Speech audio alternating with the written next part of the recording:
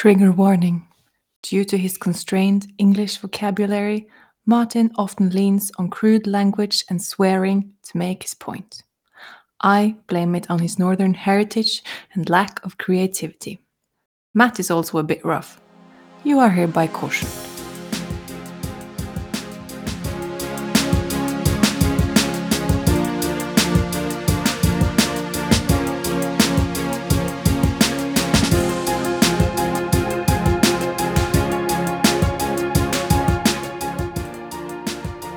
Okay, and welcome to this episode of the Friday Physio Confession podcast.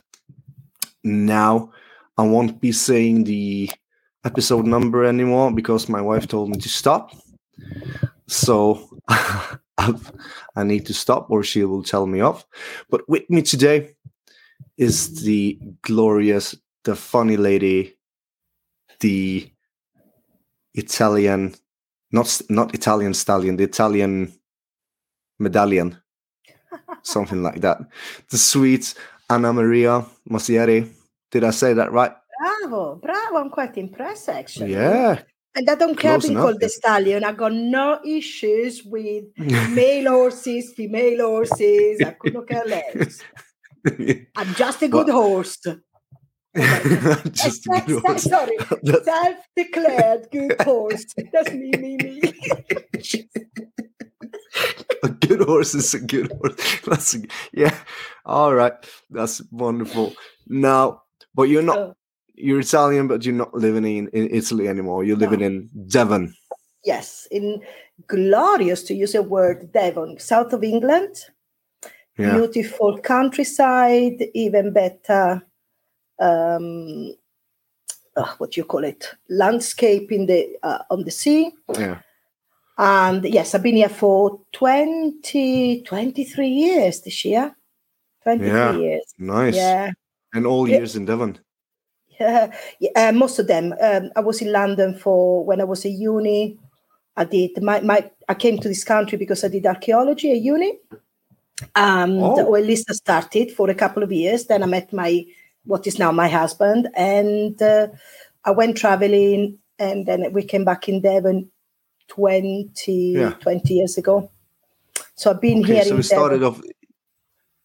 So it started off really nice, and at uni for archaeology, and then you met your husband, and everything just went south from there.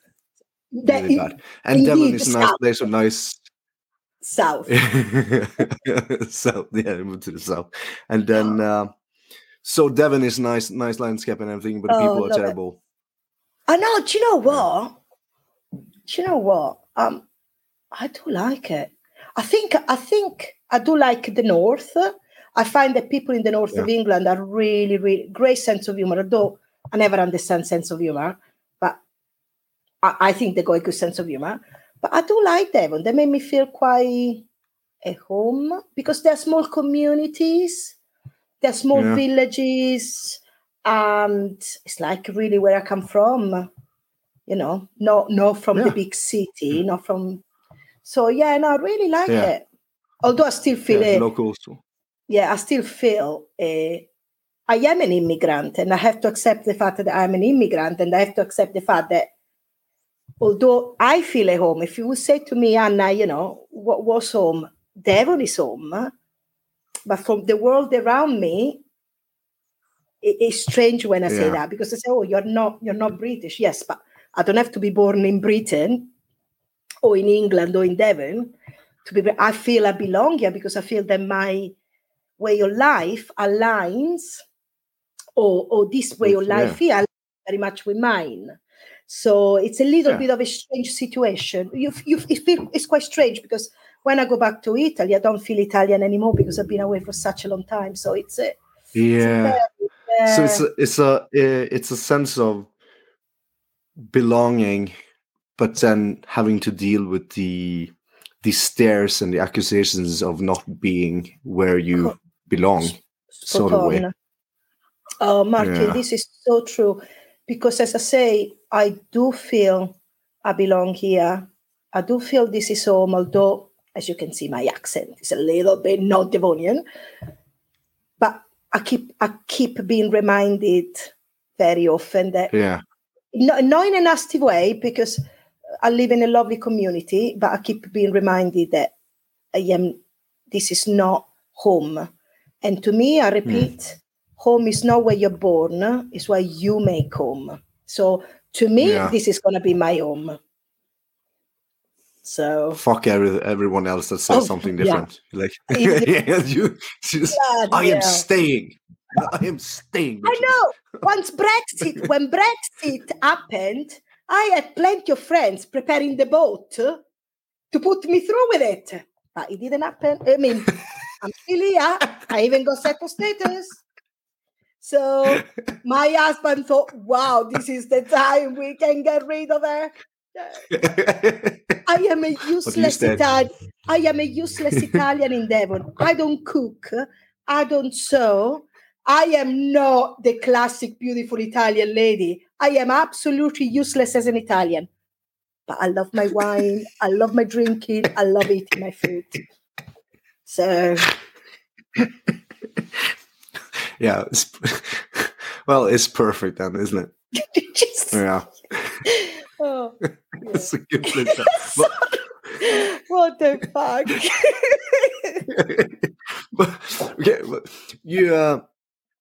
But what's this? Getting back on. Get back on the horse. Back on the horse.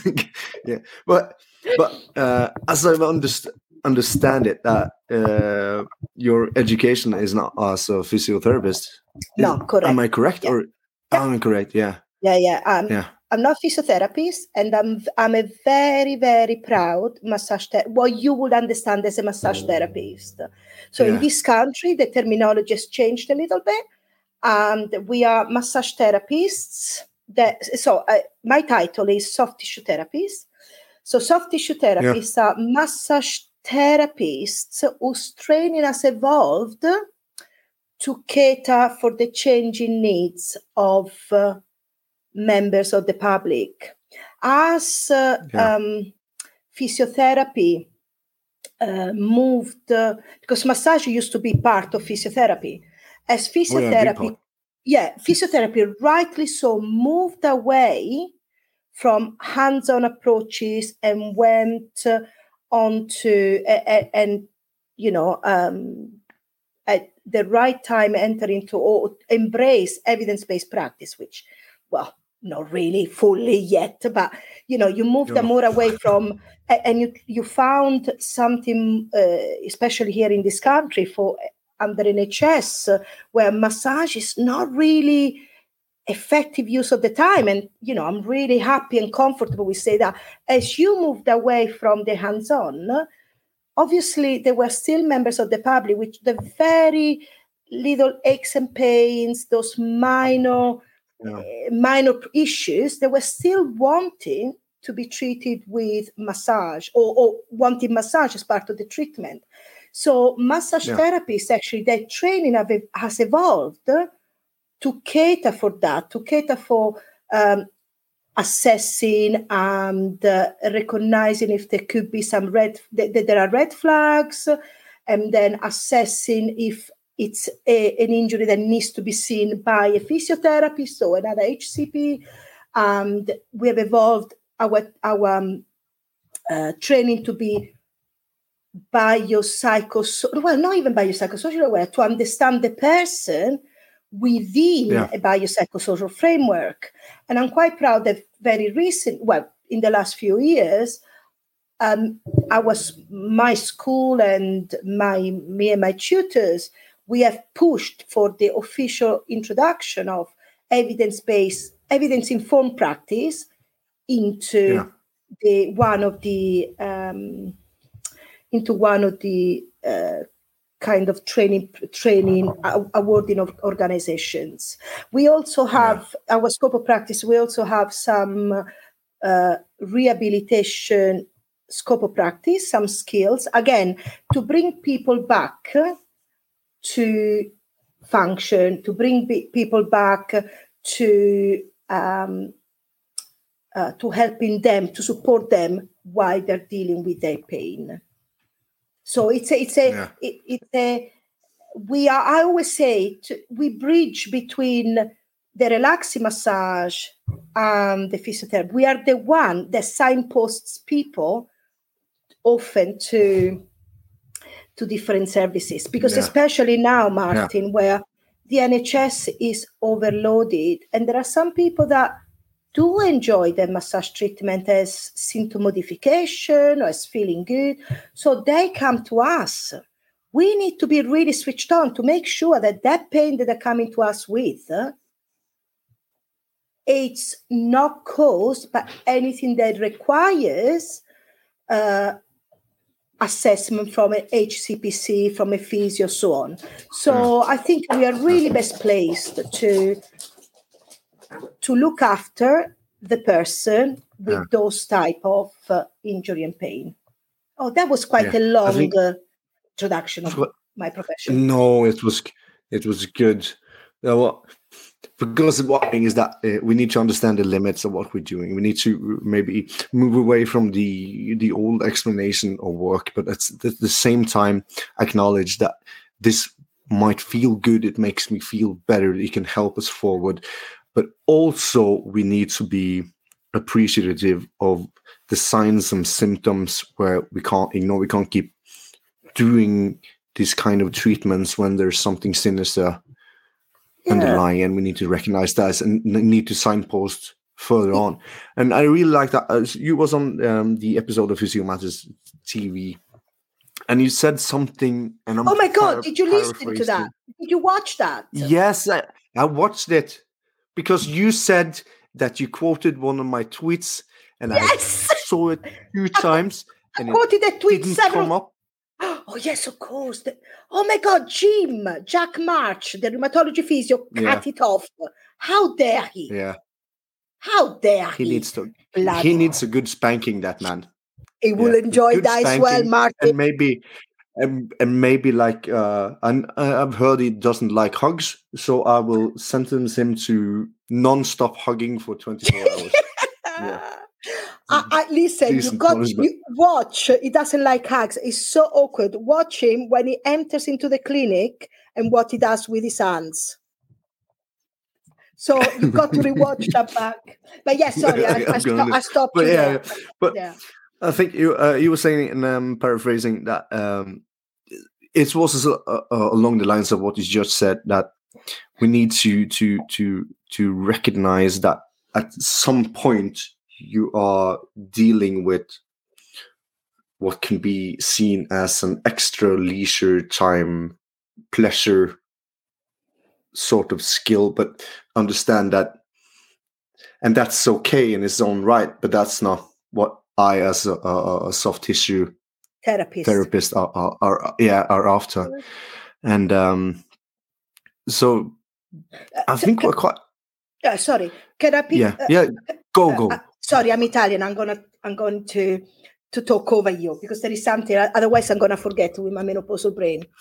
There is something that I am very strong about. So I am quite, and I say to my students, we need to be proud of the position we have within the private sector healthcare.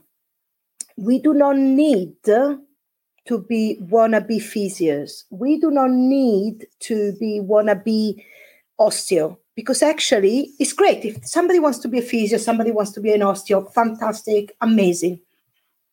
But actually, if you train to be, in this case, a soft tissue therapist, that's absolutely fine. Be happy that you have your own scope of practice, which, yes, it's smaller than a physiotherapist. But you know what?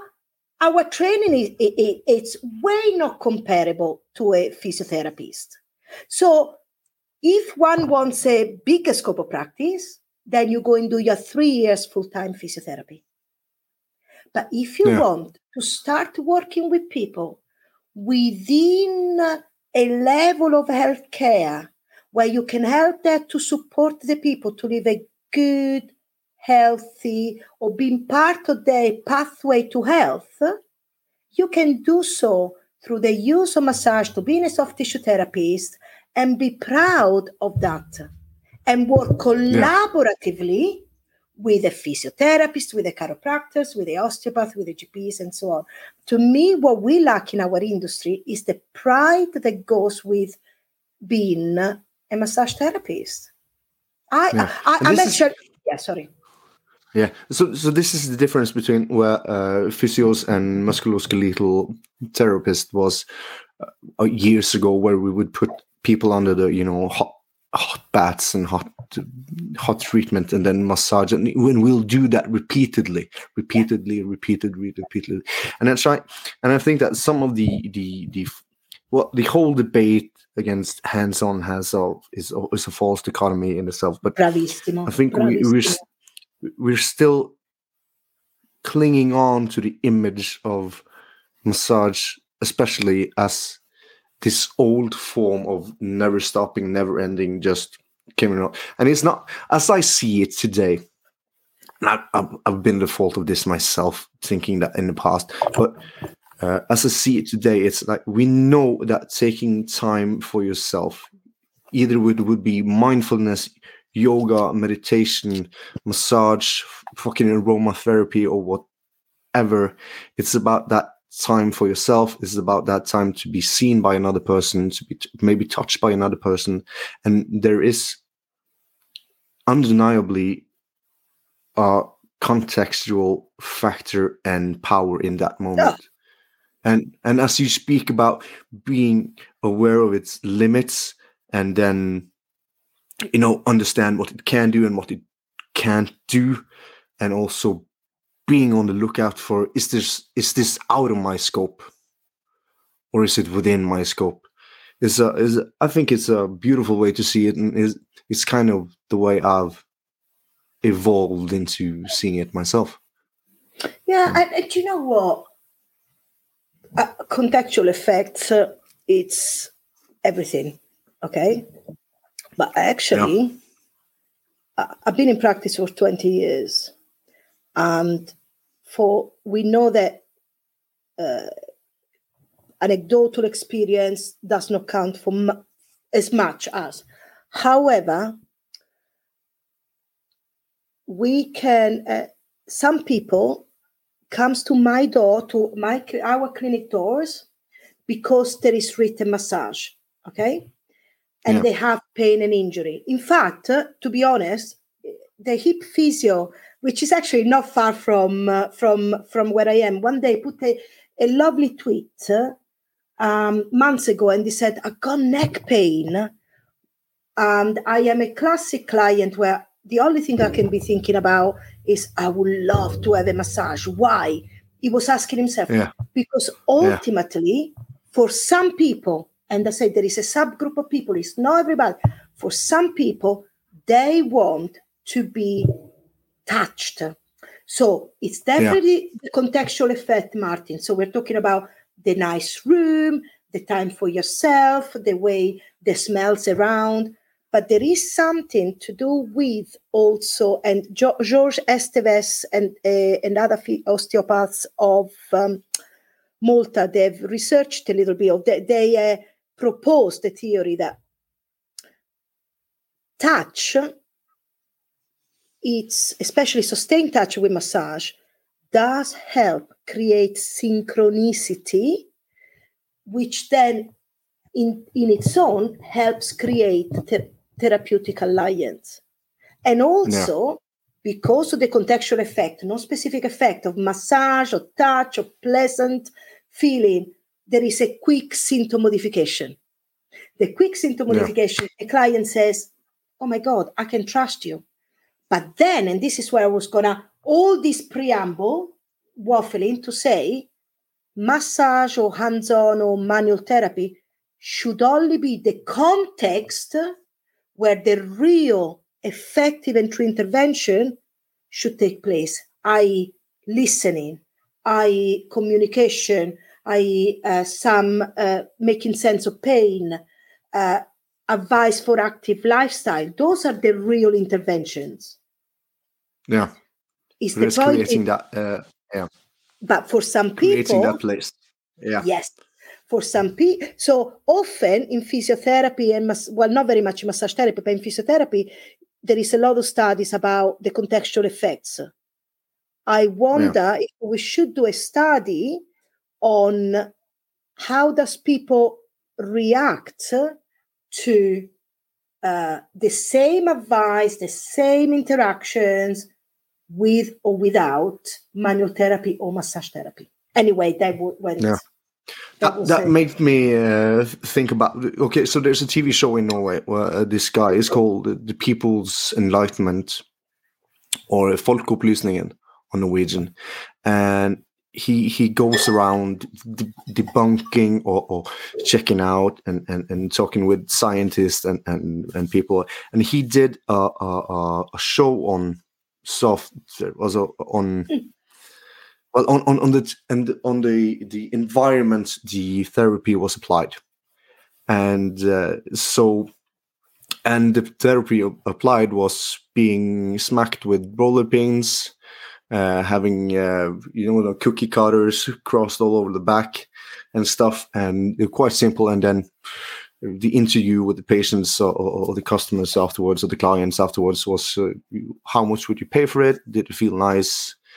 And then he changed that setting to freshen up the office, had some sound on it, music, and good floors, had pictures of diplomas on the shit, and the therapist himself was presented in a better way and did exactly the same. And those two scenarios created a very, very different type of response.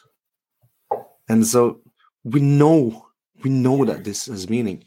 Yeah. Context matter in pain, matter in outcomes. Context matter. I always say to people, I say, you like coming to me, you feel better after coming to me just because of my accent, because I'm exotic, because I kid you not, because lots of people love Italy. So when they come in, they always ask, "Have you been to Italy?" And then we say. So already I established a relationship. It's like me saying to them, I hear you. I understand you. I am like you. They feel comfortable. Yeah. And because they feel comfortable, then when they say, I've been to the local NHS physio, they gave me those exercises. They were not very useful. I said, well, actually, physios are really well trained. And this is the exercise I will give you. You know what? Let's try to do those exercises first. Yeah. I'll catch up with you in a couple of weeks. And if you feel that they don't work, we can maybe modify them and have a look. Yeah. And sometimes what it is about load modifying. And this is what I would love to see, Martin, is that we are all working together so that we reinforce the message of the physio or the GP and vice versa. So that as a healthcare MSK practitioner, doesn't matter what, we all have a consistent message that we deliver to our clients so that wherever they go, they can have the same message, maybe different approaches because people are different, but the same bloody message. And it's not bloody happening. Martin, it's not bloody happening even today. I had somebody coming in and they say, I got back pain because the chiropractor told me that I am rotated on one side and twisted on another. And you're there, and you're there, and you think you go inside, all this blood coming up, and you're thinking, okay, Anna, hold on to there. Look, and I always ask a question: do you find your chiropractic treatment helpful? And when she says, oh yes, very much, I cannot go there and challenge. Oh, it's not the right time. So I know that it's going to be 3 or 4 treatments before I can drop in those hints that actually maybe things are a bit different. Don't get me started. Yes. Same. That's a fucking hell. 2023. That's a Pandora's box. That's a Pandora's box. Jesus Christ. 2023. I repeat again, 2023. But I completely agree with you, with what you're saying, that we need to identify a kind of scope of practice and then work together and find first of all, what is our scope, and then understand each role and each limitations, its weaknesses, and each strengths. But what I find, back to your point about your exotic accent and everything, and we know these things we're well prepared. We live the life expectations, and the social anthropologists would call this the social constructivism, and tell us that we are constructing our sense of reality or perceptions of reality through what we know. And what do we see in the news about especially here in Norway, about the Norwegian equivalent of the NHS is always the bad cases, people getting misdiagnosis, not getting the help they needed.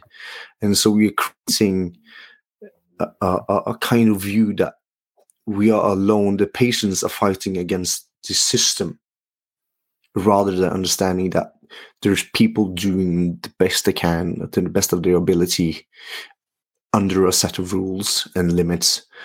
And of course, that getting someone with an accent, with a bit of flash, taking it back, of course, having you got 1 hour of self time instead of giving half an hour, because they pay. We are sorry, my dogs. We are private healthcare providers, so there is that as well. You do stuff that the government won't let me have.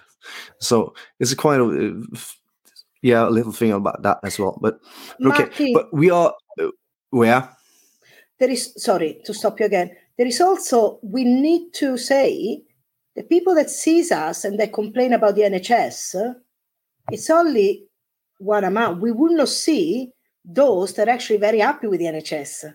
This is what I always say to the students, or colleagues. Oh, yeah, but I hear that. Yes, because obviously you hear them. Those ones are the ones that come through your door. You do not hear the thousands and thousands. They actually are doing really, really well. Therefore, they don't need to come to you unless they want just a nice massage or just more of a pampering session. So let's be really honest. We only hear the ones that come through our door. And that's kind of my point. That's the whole problem, because these few cases are building the current view of it. But now, Anna Maria, we have done almost half an hour, and it's starting to look like a serious podcast. So, I know. It's quite, we got criticism. We got Jørgen that told us he learned something from an episode. Oh yes, a bad review. Yeah, that's terrible stuff. We can't have it. And this is the Friday Physio Confession podcast. So would you be kind enough to share some fuck ups of your own? Oh God, if you have some. Oh, there are so many. I cannot even. I kid you. There are so many over the years, and I always say to my clients or to my students, I wish I could call some of my clients back, because I know exactly what I did. I cannot pinpoint. I'm terrible with memory. I cannot pinpoint to something, but a absolute classic one for me, Martin, is, and this is going to sound really unprofessional, but I had a gene. So when I might be assessing the hip, or even working on the hip on an area, when I ask them to turn over, the times where the clients have to say, actually, this is not the hip that is painful, it's the other one. That for me is an absolute classic. My brain doesn't work like that. So that I can describe it, because that probably happens once a week. Is just but so many. I mean, I would say so many. I am so.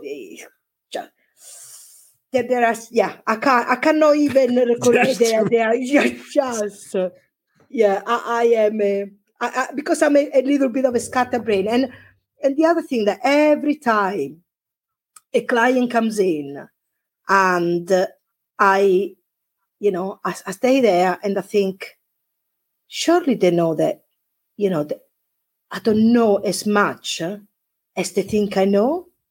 I feel absolutely, because I've been in practice for a long time. So people come to me with an expectations, and I don't want to say to them, look, your expectations are too high of me, but I try to manage your expectations and look at them and I think, surely you know that I don't know as much. Surely. It's always, I feel, this is not a cup, I feel always really privileged that the people give me their trust, and I hope I do well with the trust. But hey, you had so many great, so many better guests here to tell you. Sorry, I'm not good at that. There are so many, I could not even start. But I see your point of expectation now, and every time I get a new patient coming in and saying that, well, the doctor or the GP highly recommended you, and I heard from a friend that you were really good at this, and my first thought is always, oh, for fuck's sake, please not. No. No. I know that I'm gonna already mess up your expectations. Absolutely, bloody hell. So, but I find myself, if I'm, meeting this person and getting this kind of vibe from it, I always say, "Oh, God damn it, she lied again, didn't she?" Yeah. No. She fucked up. No. I'm terrible, but let's see what we can do. So, for you, Martin, can I turn the question to you? What do you think is the biggest, like you call it, a fuck up, that actually is really still irritating you? That you think, shit. Okay, so I've had a couple of overlooked diagnoses that I would but that's kind of that's a big fuck ups medically fuck ups wise, but the things that annoy me most and that are still turning around in my head is the times that I thought I had a good relationship and I thought I had a good session and we were together in this and I completely misread the signal. So I overheard one patient.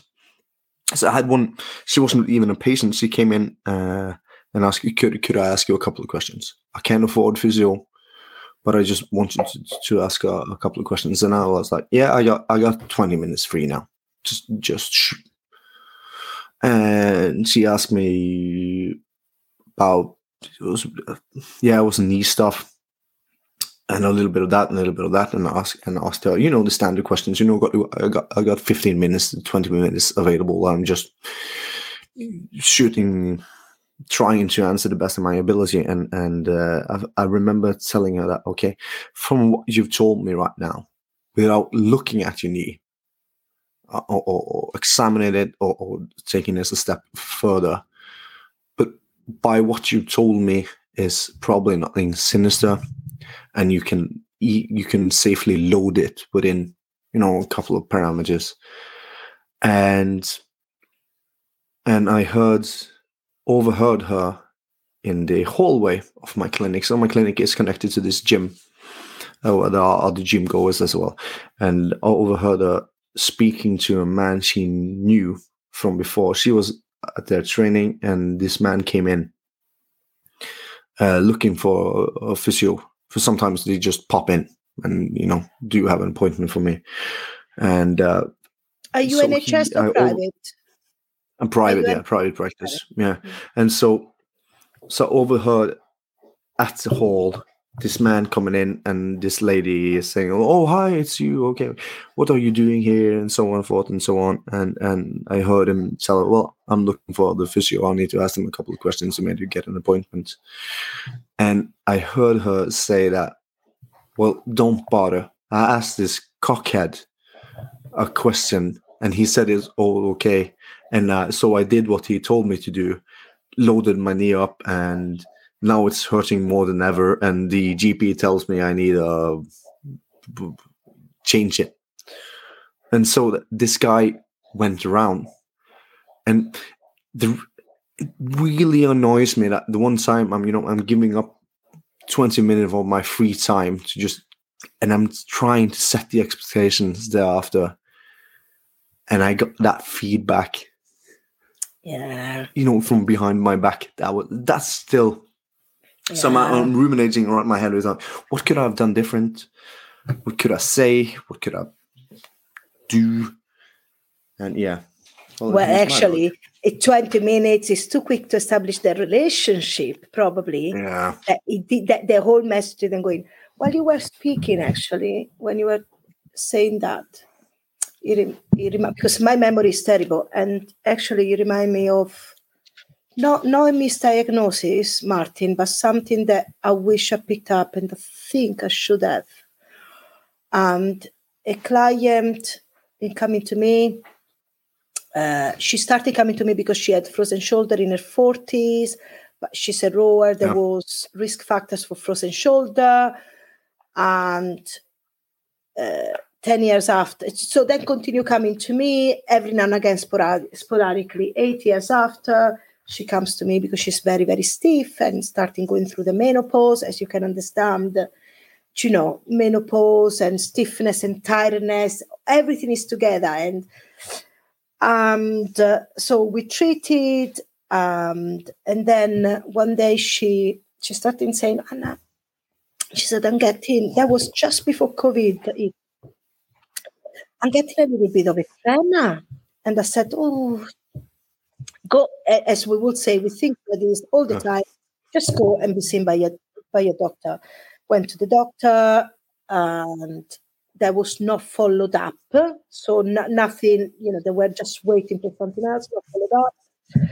And I wish I would insisted to see, for her to seek a private or a further assessment, because actually COVID hit, and 2 years she had nothing done. Come back from COVID, those tremors became worse.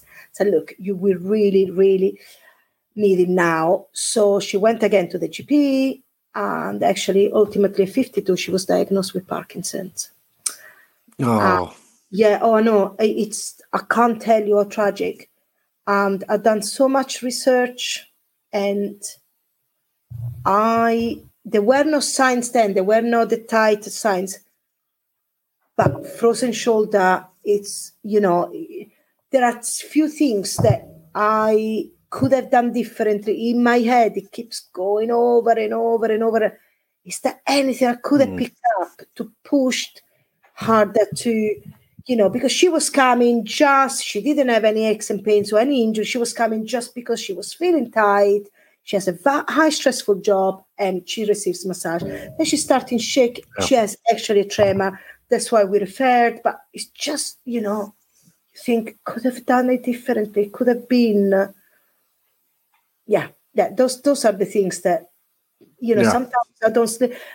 It's always been like, I'm very anxious. I got depression, and I'm quite anxious. My depression expresses itself with anxiety in certain situations. And some of the things when I have issues like that, like, oh my God, have I missed something? Have I made the life worse for the person? Yeah. I can't sleep. I feel sick.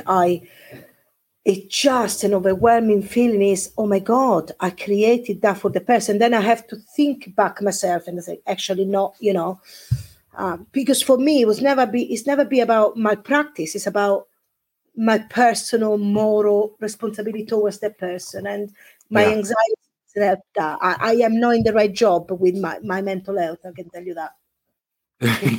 Same.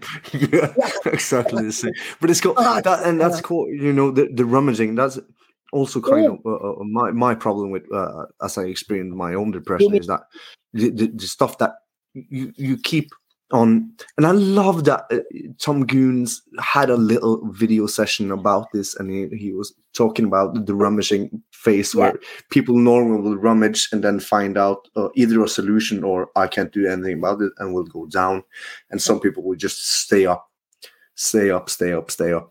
and I'll do the same, and it's always because of me as a person. Like, I fucked up. Don't worry about the rumors. Oh, Jesus Christ! I can't find the English words. The reputation of my clinic on myself. I'm just like, I feel personally responsible for it, and that's why also when I like to say that if that patient don't like me, that's okay. I will refer them on, and I'll believe that to a degree, but I will still this person will keep spinning in the back of my head. Why didn't that person like me? What did I do wrong? It's not. Am I bad? It's all about me. It's all about us. We have to be protecting ourselves. It's cognitive dissonance. We have to. And somebody explained. I've been in therapy for many, many years, and the psychotherapist once explained it to me. He said, Anna, you often revert to that ruminating because actually it's easier for your brain. It's a pathway that is so easy to achieve that you actually feel. Sometimes in life, everything goes quite okay, and I've got nothing to be anxious about. And I kid you not, Martin, at the fucking hell, I find things to worry about. I actually, in my brain, it's mental, mate. It's fucking mental. And she said it's because he actually, in a very paradoxical way, that makes you feel comfortable because it's an experience that you recognize and you're comfortable with. Yeah. How fucked up are we, mate? Oh my God. Yeah.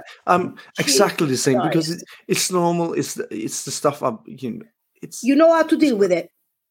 Yeah. Yeah.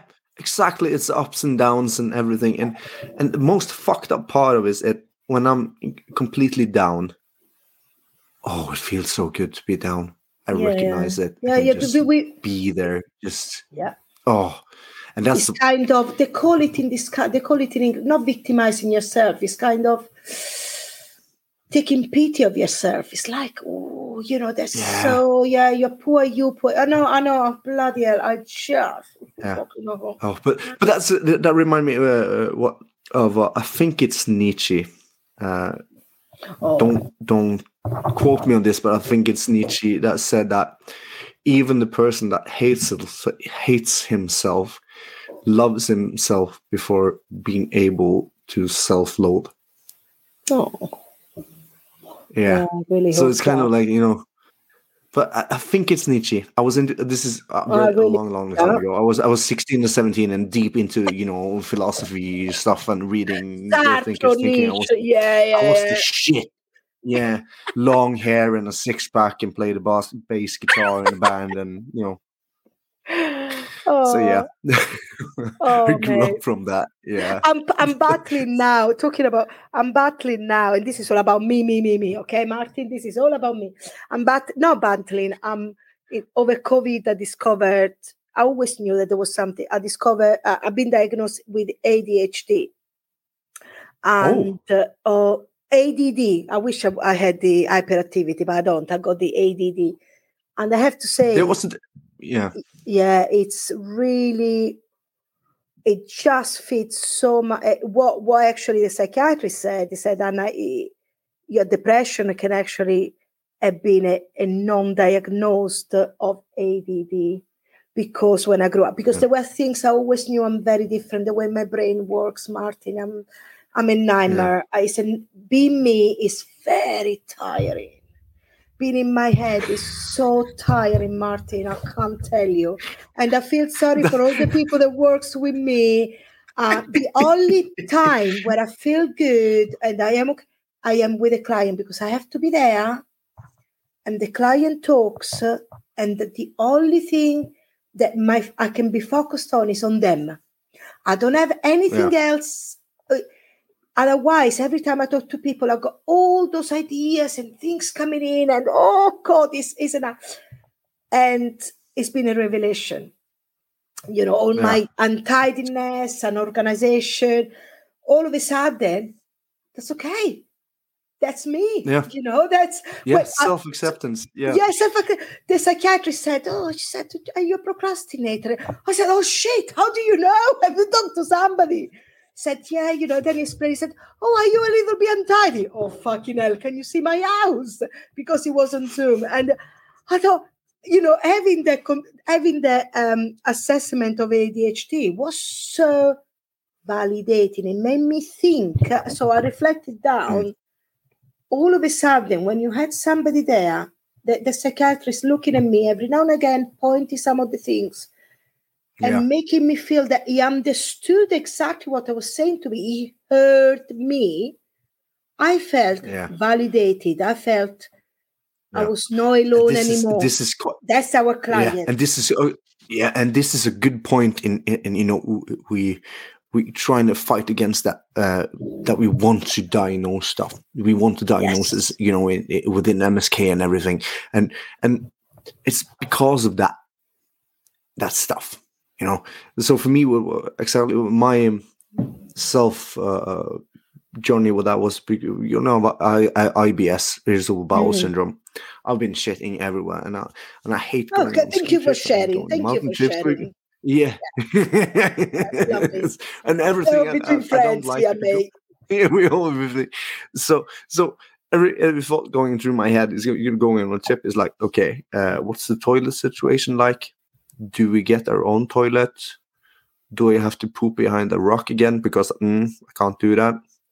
And stuff like that. And when I started figuring out, and it got a really bad anxiety attacks. It got so bad at the point that me and my now wife, we would get in the car and, go shopping. And at the time we hit the main road, so it's not easy to turn around.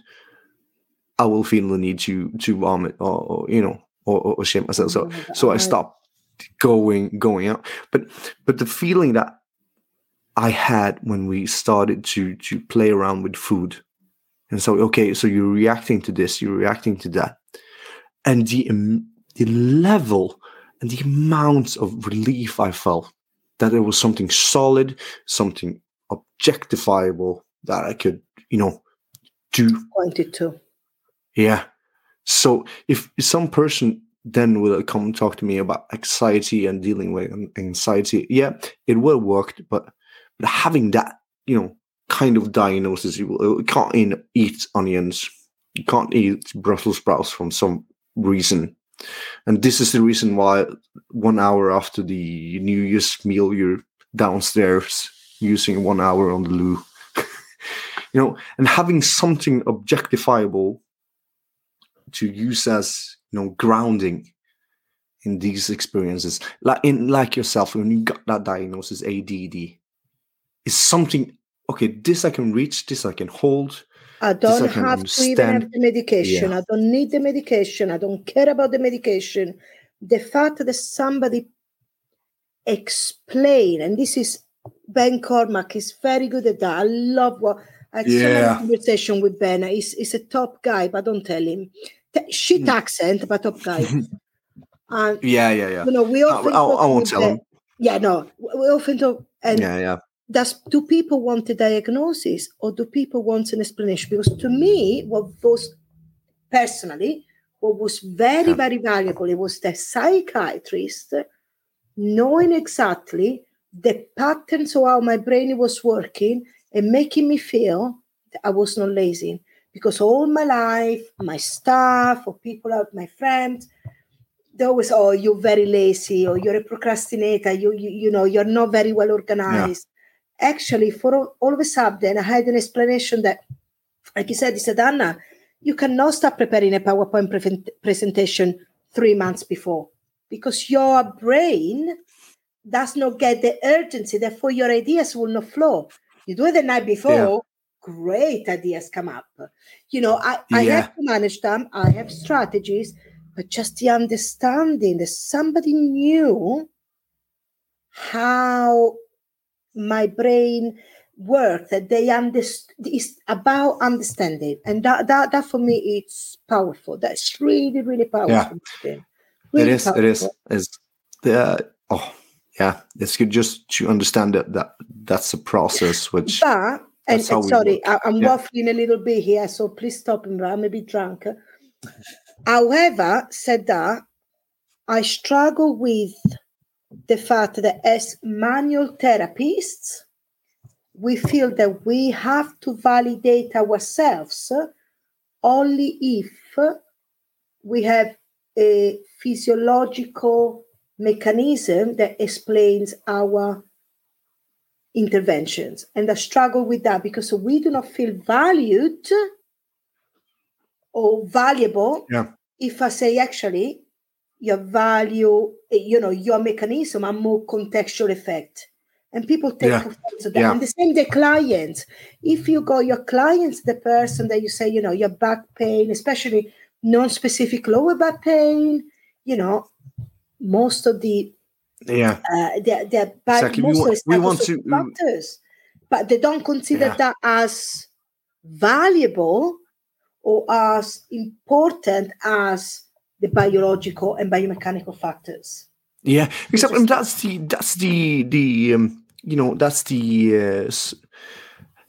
sociality or the culture that we made up, that we've grown accustomed to, and I still struggle with that. Yeah, I think that because we've both grown up with thinking about stiff muscles, muscle knots, things out of place, leg differences, rotated pelvises, and these things are so ingrained in people in our society that feeling that the whole shift of value from what we're doing, and to be able to or not be able to explain them from I smother up that muscle knot, I loosen that stiff muscle, I pop that shit back into place. It's quite, it's not easy, because it's a tough sell. And then you stand as a manual therapist in where you see day to day that this helps in some sort of way, and then you have that self struggle, because the funny thing is that the debate is still on the mechanisms of effect, and it shouldn't be. That shit is over. We know that the mechanisms of effect are not the ones we they're complex, man. These techniques with neurobiophysiological and the neurocentric and inflammatory or they're the neurocentric explanation is very, very small in comparison to the massive non-specific contextual effects. But why do we consider the contextual effects or non-specific effects less important?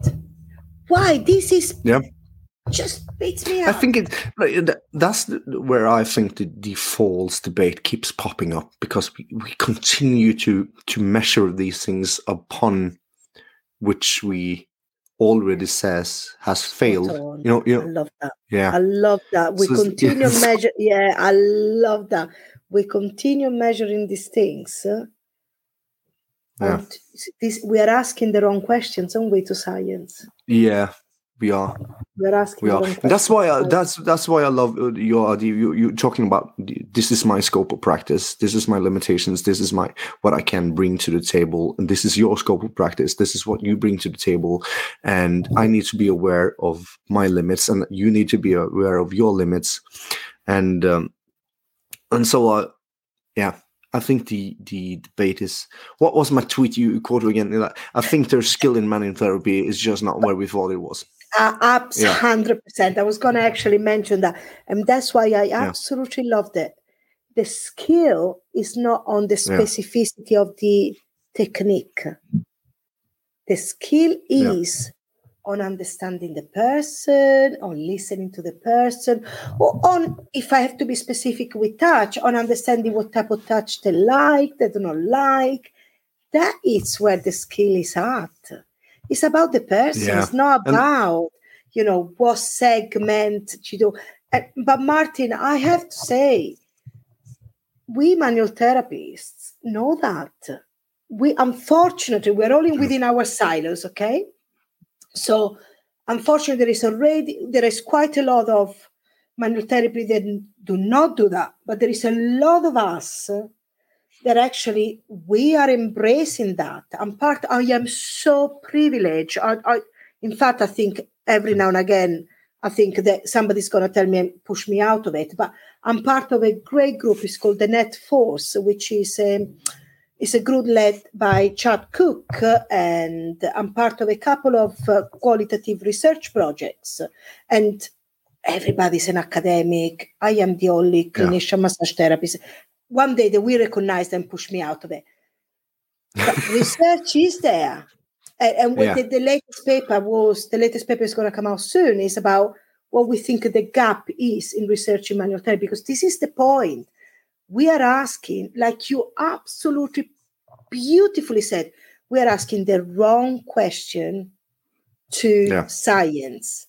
I don't know if I'm sure that you are aware, so that's so patronizing me. The Co-Self project with Roger Kerry, Elena Rocca. They're beautiful. What they said there is absolutely spot on. Healthcare we need to reevaluate, think about science in a different way and what we use and qualitative research. We need to be better at doing qualitative research.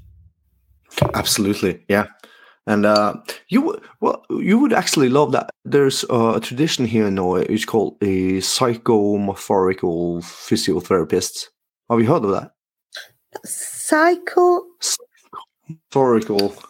physiotherapist. So there's a tradition and a line of it's its own master's degrees actually, and they've been focusing a lot on these things that we're talking about, and they're treating people within within every aspect of musculoskeletal pain. But there is a lot of focus on to be here, to be now, to emphasize and to empower and I can't explain it really, but I will try. I will try to dig up some articles for you. So that would be really nice. Yeah, that's good. But yeah, we are agreeing, and I'm on my third beer. And actually, great. I'm having my gin and tonic. I'm having tonight Rocco gin and Fever Tree with a little bit of pepper and orange. And I'm rather drunk. Not rather, but I'm a little bit. But I'm starting to feel it as well. But as I said to you at the start, we don't do sober podcast is for suckers. Yeah. And especially prepped one. Yeah. Martin, can I say though, and this is because I'm a little bit drunk, so it might sound a little bit gushy. So forget. But what you brought in, I follow a lot physio Twitter, because actually we don't have a physio massage therapist, so I have to go with the best next, which is physio Twitter, which is bloody highly entertaining. But I love what you brought onto it. You know what you brought? Cheers! Yeah, no. I kid you not. You brought some humanity into it, some reality into it, because actually once we're there with our clients, we all fuck up. I love the word that you say, what are the fuck ups? We all fuck up. And actually having somebody to say, oh gosh, the client today came in and actually I looked very confident, but I actually didn't fucking know what they were talking about.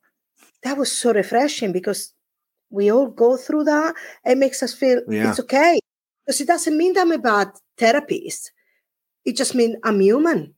And actually, because of sometimes fuck up there, I am better next time.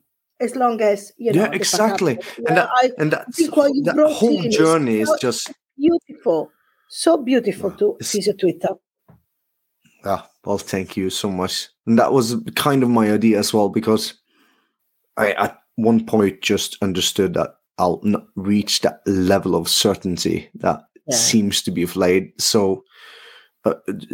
displayed, and I sort of went to the other way around. So I thought, oh, they must be lying. Yeah. However, every now and again, I'm a little bit concerned that social services might read your tweets and come over to your house and check your children's welfare. Every now and again, I'm thinking, okay. Yeah. No, yeah. You know what? My ultimate goal is that they will come and pick these two fuckers up, because that would make my life so much simpler. But yeah, you know, this is fucking real life. All those people, I remember when my child is 20, he's not a child anymore, he's a fucker of 20 years. When they were all young, all my friends, they were all doing those tweety things, and they're all with the push chairs, and they were all saying, oh, poor you, that you work all the time. I fucking love working. I love my profession. And they said, poor Oliver. Now, I'm quite happy with how Oliver turned out. And I was I was not a good mom as a toddler mom. I'm much better now, definitely, because we can have a beer or gin and tonic together. Yeah. This reminds me. I told you this before we started recording, but I met a client of mine, a patient of mine today, and we were talking about children and how tough it can be to be tall as years. And this patient's got 3 kids over the span of 4 years, and she just said that sometimes, I wanted to pick one of the kids up, use him as a baseball bat to just beat the others with. I love the image. And she said, but I didn't do that. So instead, I went to the bathroom, have a little cry, and then we go again. And I said to my wife quite often, we quite agree about it, that I will never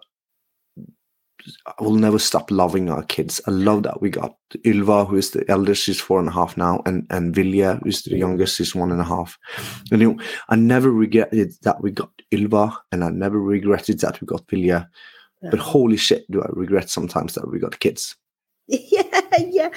It's the kids' behavior. It's what the kids bring. I adore Oliver. I absolutely am privileged to have him as a son. Fucking hell. Sometimes I want to take his long hair and bang it onto the wall for many hundreds of reasons. And then, though, like he left for uni yesterday, back at uni, on, I think it was Friday night. We went to a lovely Moroccan restaurant, which, by the way, he paid a little bit always.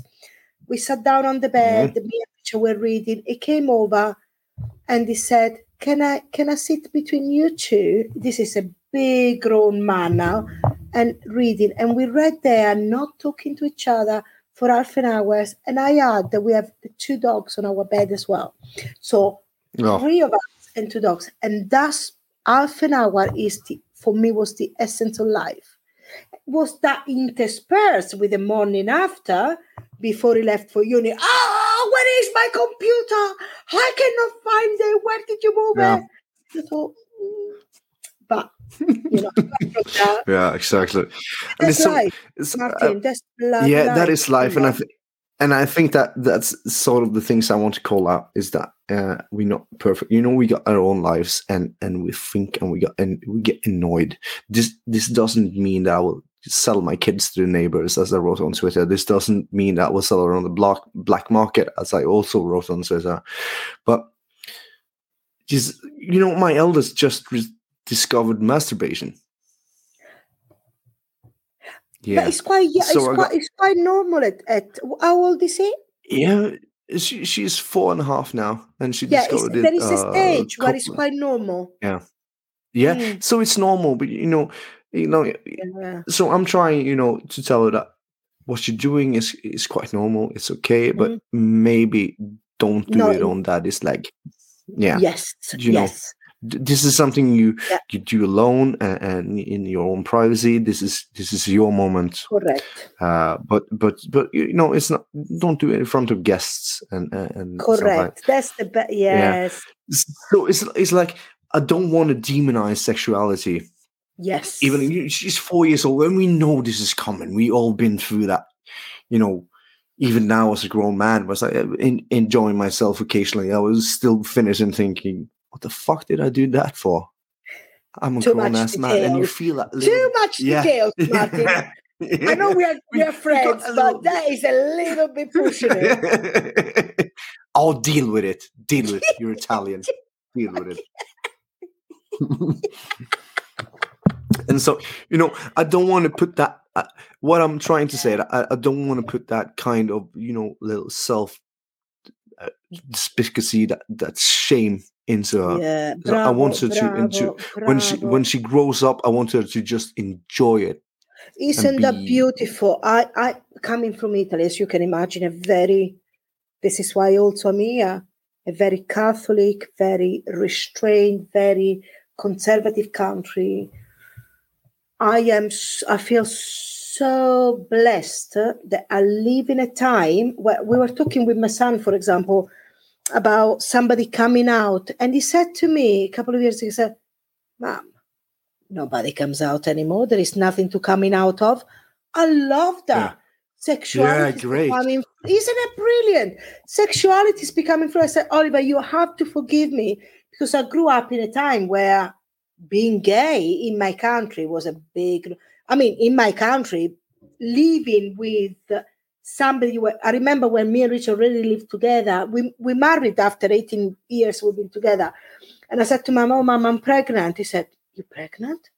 You're not even married. So, what do you think we've been doing for the last 7 years? And we've been watching each other's eyes? For Christ's sake. So, but I live in a time now where sexuality is fluid. Where it's about we're talking about the stallion before. I don't even know what you call a female stallion. In fact, there is not even a fucking term for a female stallion. I love to live in a time where there's no fucking different. It's about the person, so it's lovely to be able to actually say, you know what, be empowered with it, enjoy it. But do it in the fucking on time, none that is leg, or indeed when there are guests around. Yeah. Yeah, exactly.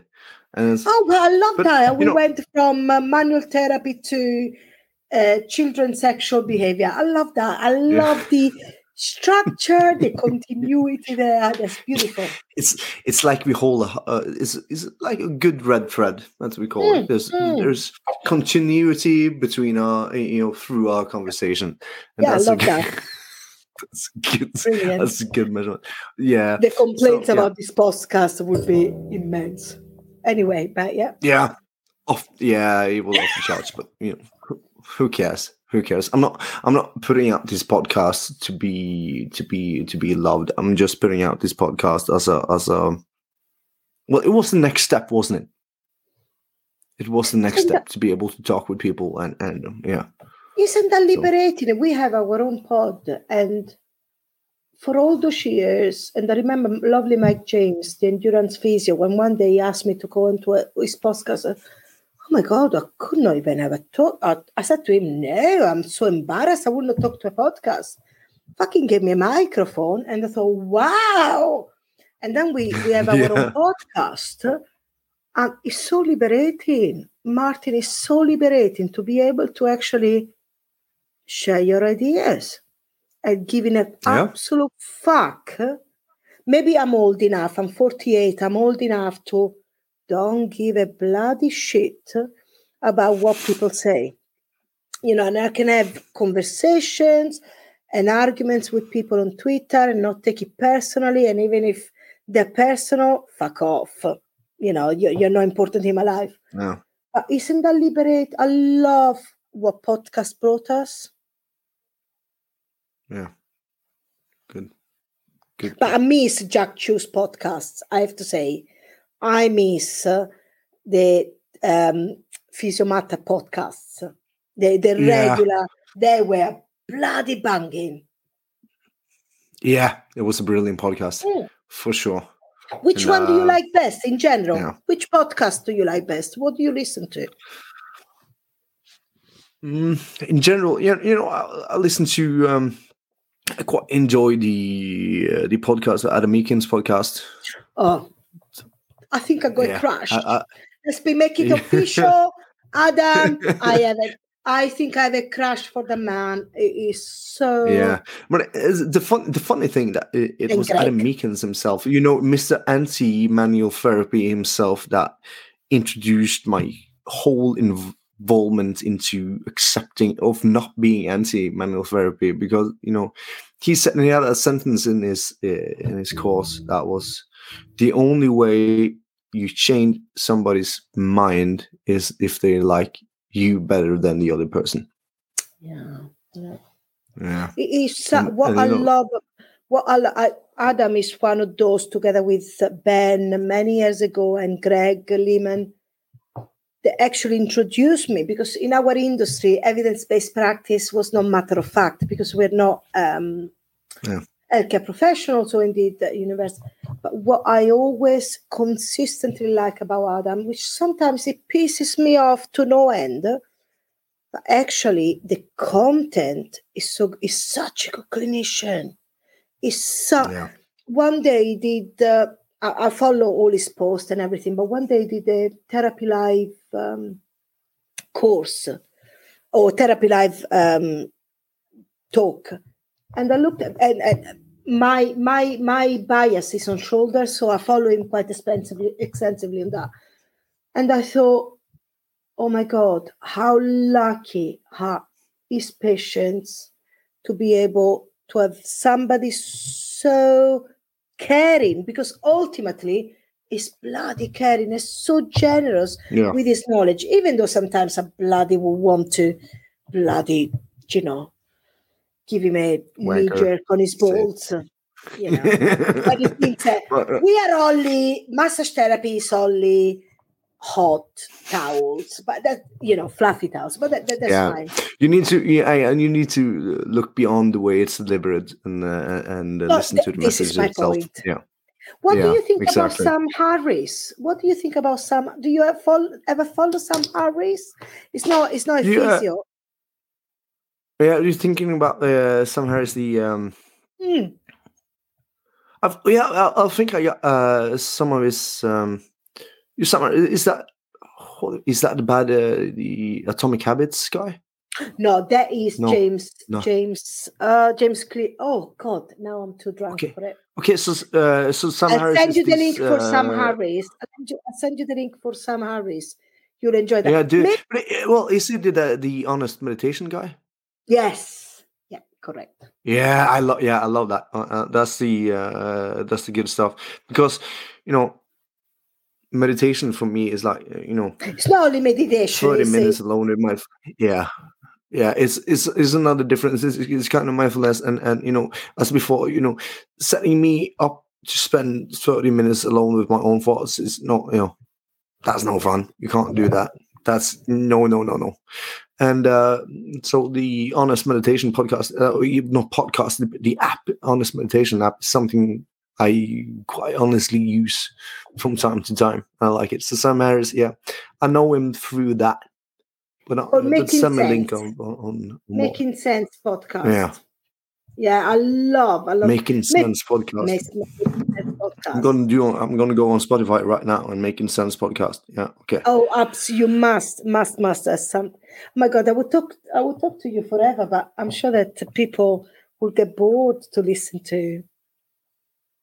Yeah, we're gonna wrap it up shortly. Making Sense with Sam Harris podcast. Yeah, have you ever listened to the You're Not That Smart podcast? Oh my God, I never heard of that. Oh, You're Not That Smart. The only issue I have with that podcast is that it's quite long. It's a couple of hours each episode, and so yeah. I don't mind that. I'll tell you why. Yeah, I actually, oh yes, I'm just. I love that. I'm just going to the website. That's a good. To be honest, because I travel quite a lot by car, and people say, "Oh, you got to."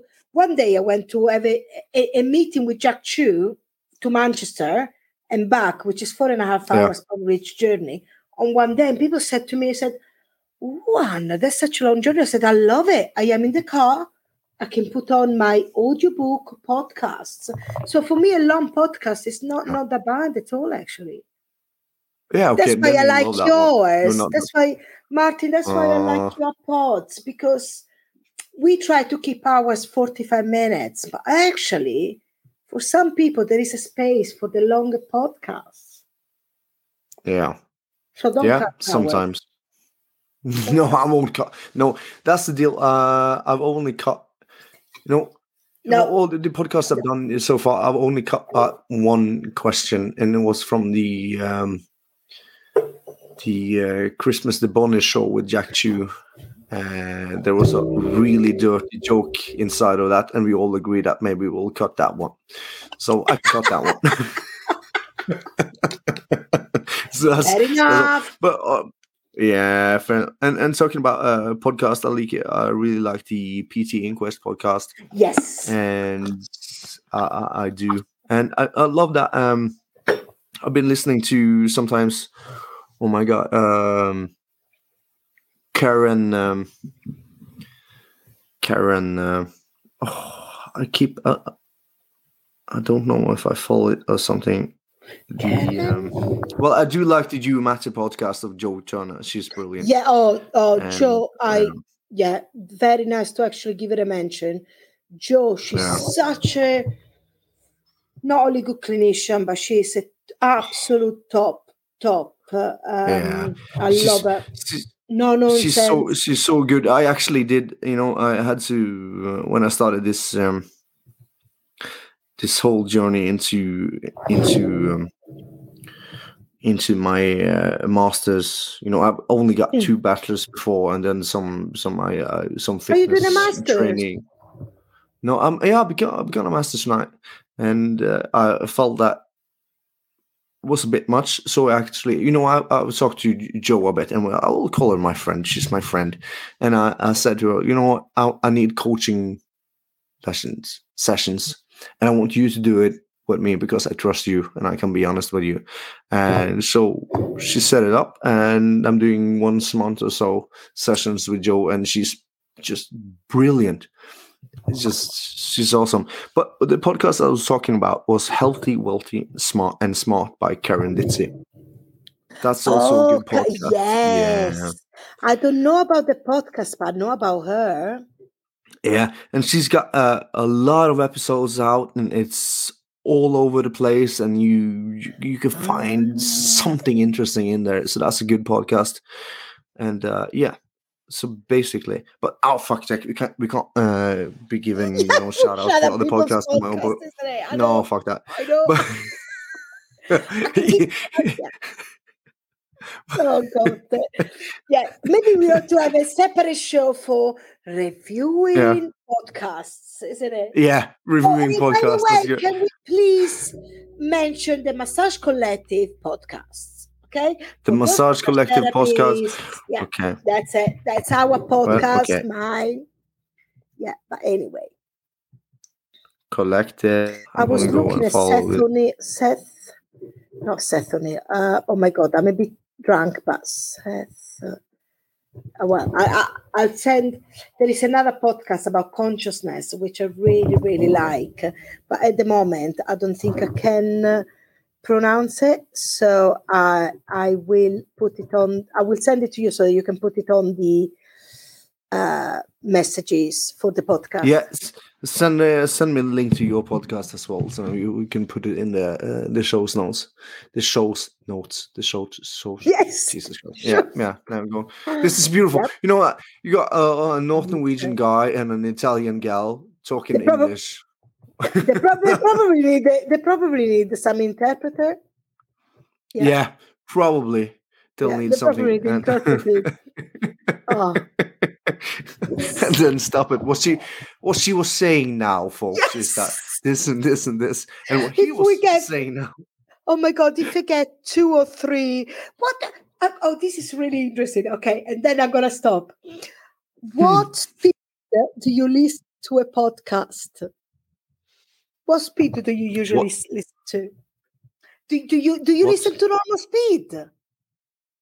So when I listen to podcasts, according to which podcast, so your podcast, I can listen to you at 1.5, and it still can get yours. Okay, I tried the NAV podcast, but the Jack Chew, I cannot listen. No. Oh, That's 0.75. You know. Before yes, I actually did a tweet on how fast you can listen to each podcast, and I found myself. I'm glad that you do that. How nerd is that? I was and I saw Ben Cormack is like 0.5. Yes, probably correct. 0. Yeah, exactly. It's just two. But Jack, I think I can train with Ben, but I cannot do Jack. Jack is so fast.